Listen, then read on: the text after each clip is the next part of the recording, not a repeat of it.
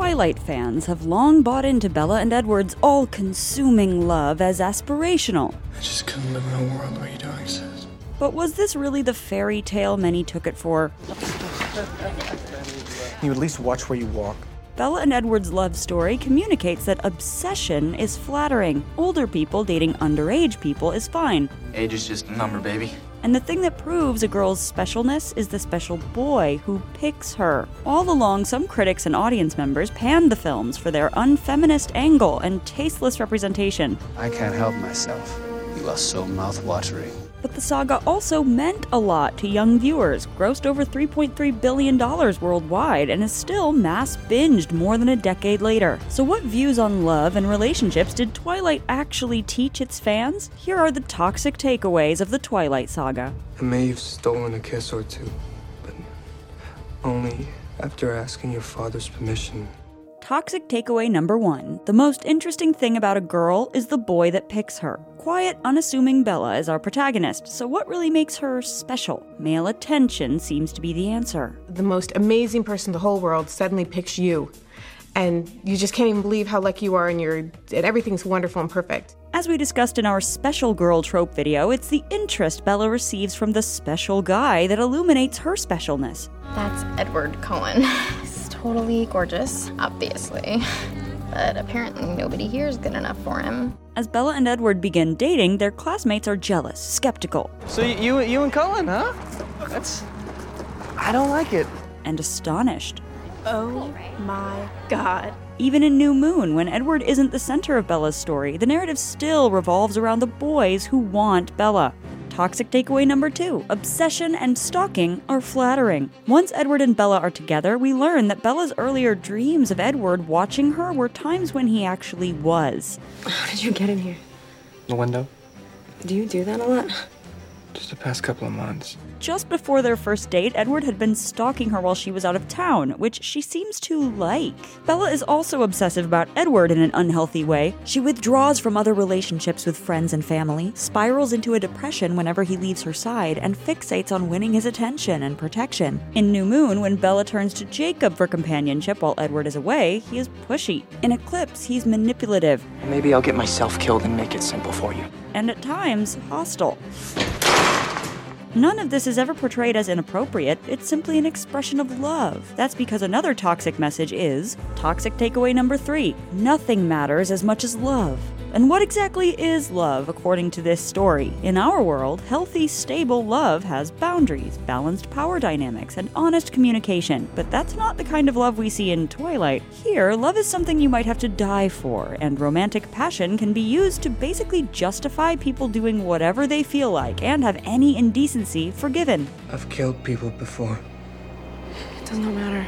Bella's life is regularly in danger anytime she's with Edward's family, but Edward's solution is that he'll always be there to save and protect her. I feel very protective of you.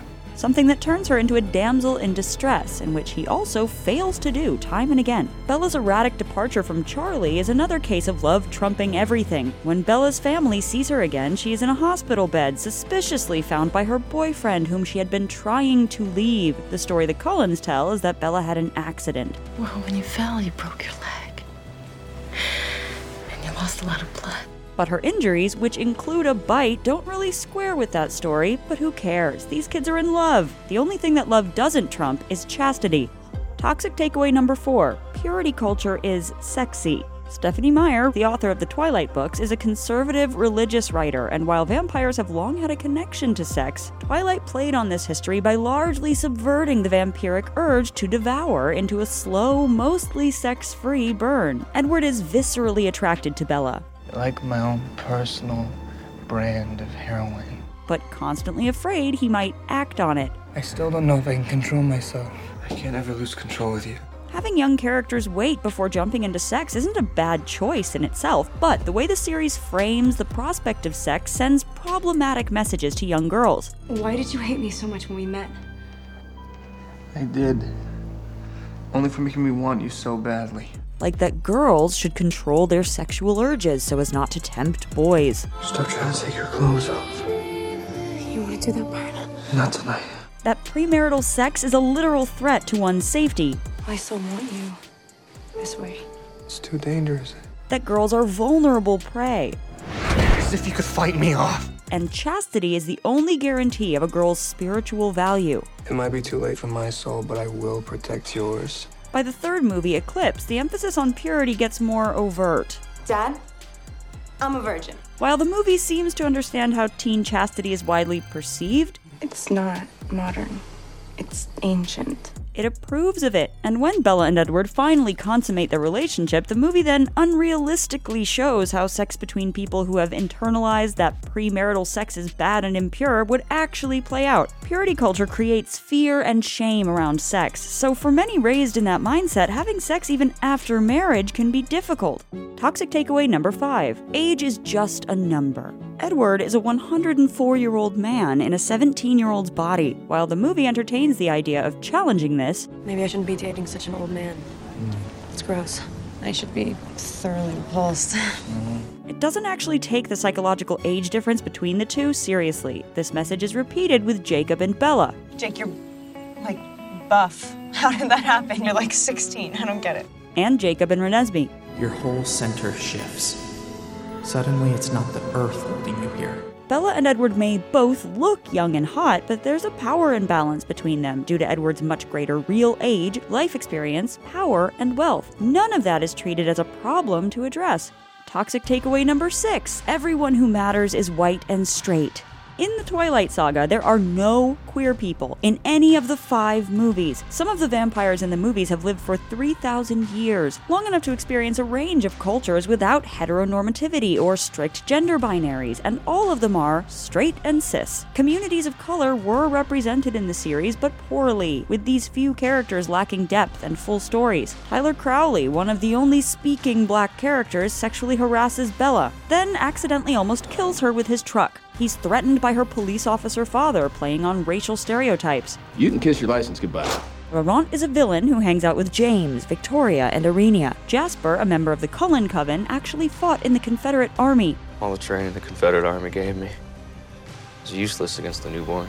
The only reason his career seems to have ended was due to a Mexican seductress manipulating him into joining her army. And that leads us to the most cringeworthy representation in the series, the Wolf Pack. Stephanie Meyer researched a real indigenous tribe, the Quileutes, as inspiration, yet the resulting story still relied on stereotypes about indigenous people being animalistic or uncivilized. The boys of the Quileute tribe literally transform into wolves. The tribe members are hyper-masculine and prone to violent outbursts, which can lead to domestic violence. Sam got angry.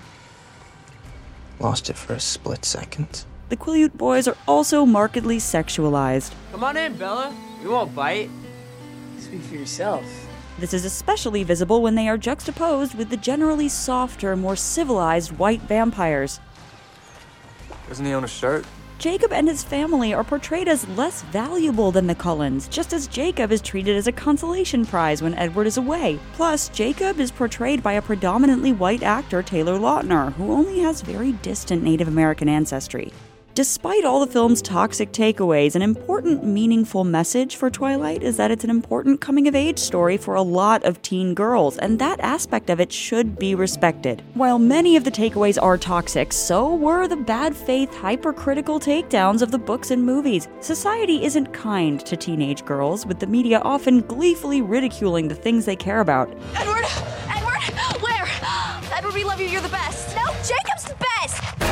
This romance story about werewolves and vampires wasn't supposed to be a model example for love as much as a fantasy. There are plenty of boy franchises with equally questionable writing and terrible messages that have escaped the level of contempt Twilight received for years. So it's important to maintain space and respect for the fantasy elements of Twilight that offer an important outlet for young people. Then and now. We can always enjoy what's fun about it, but that doesn't mean we can't keep a critical mind of what messages we could be absorbing if we're not paying attention. That's the take. Click here to watch a video we think you'll love, or here to check out a whole playlist of awesome content. Don't forget to subscribe and turn on notifications.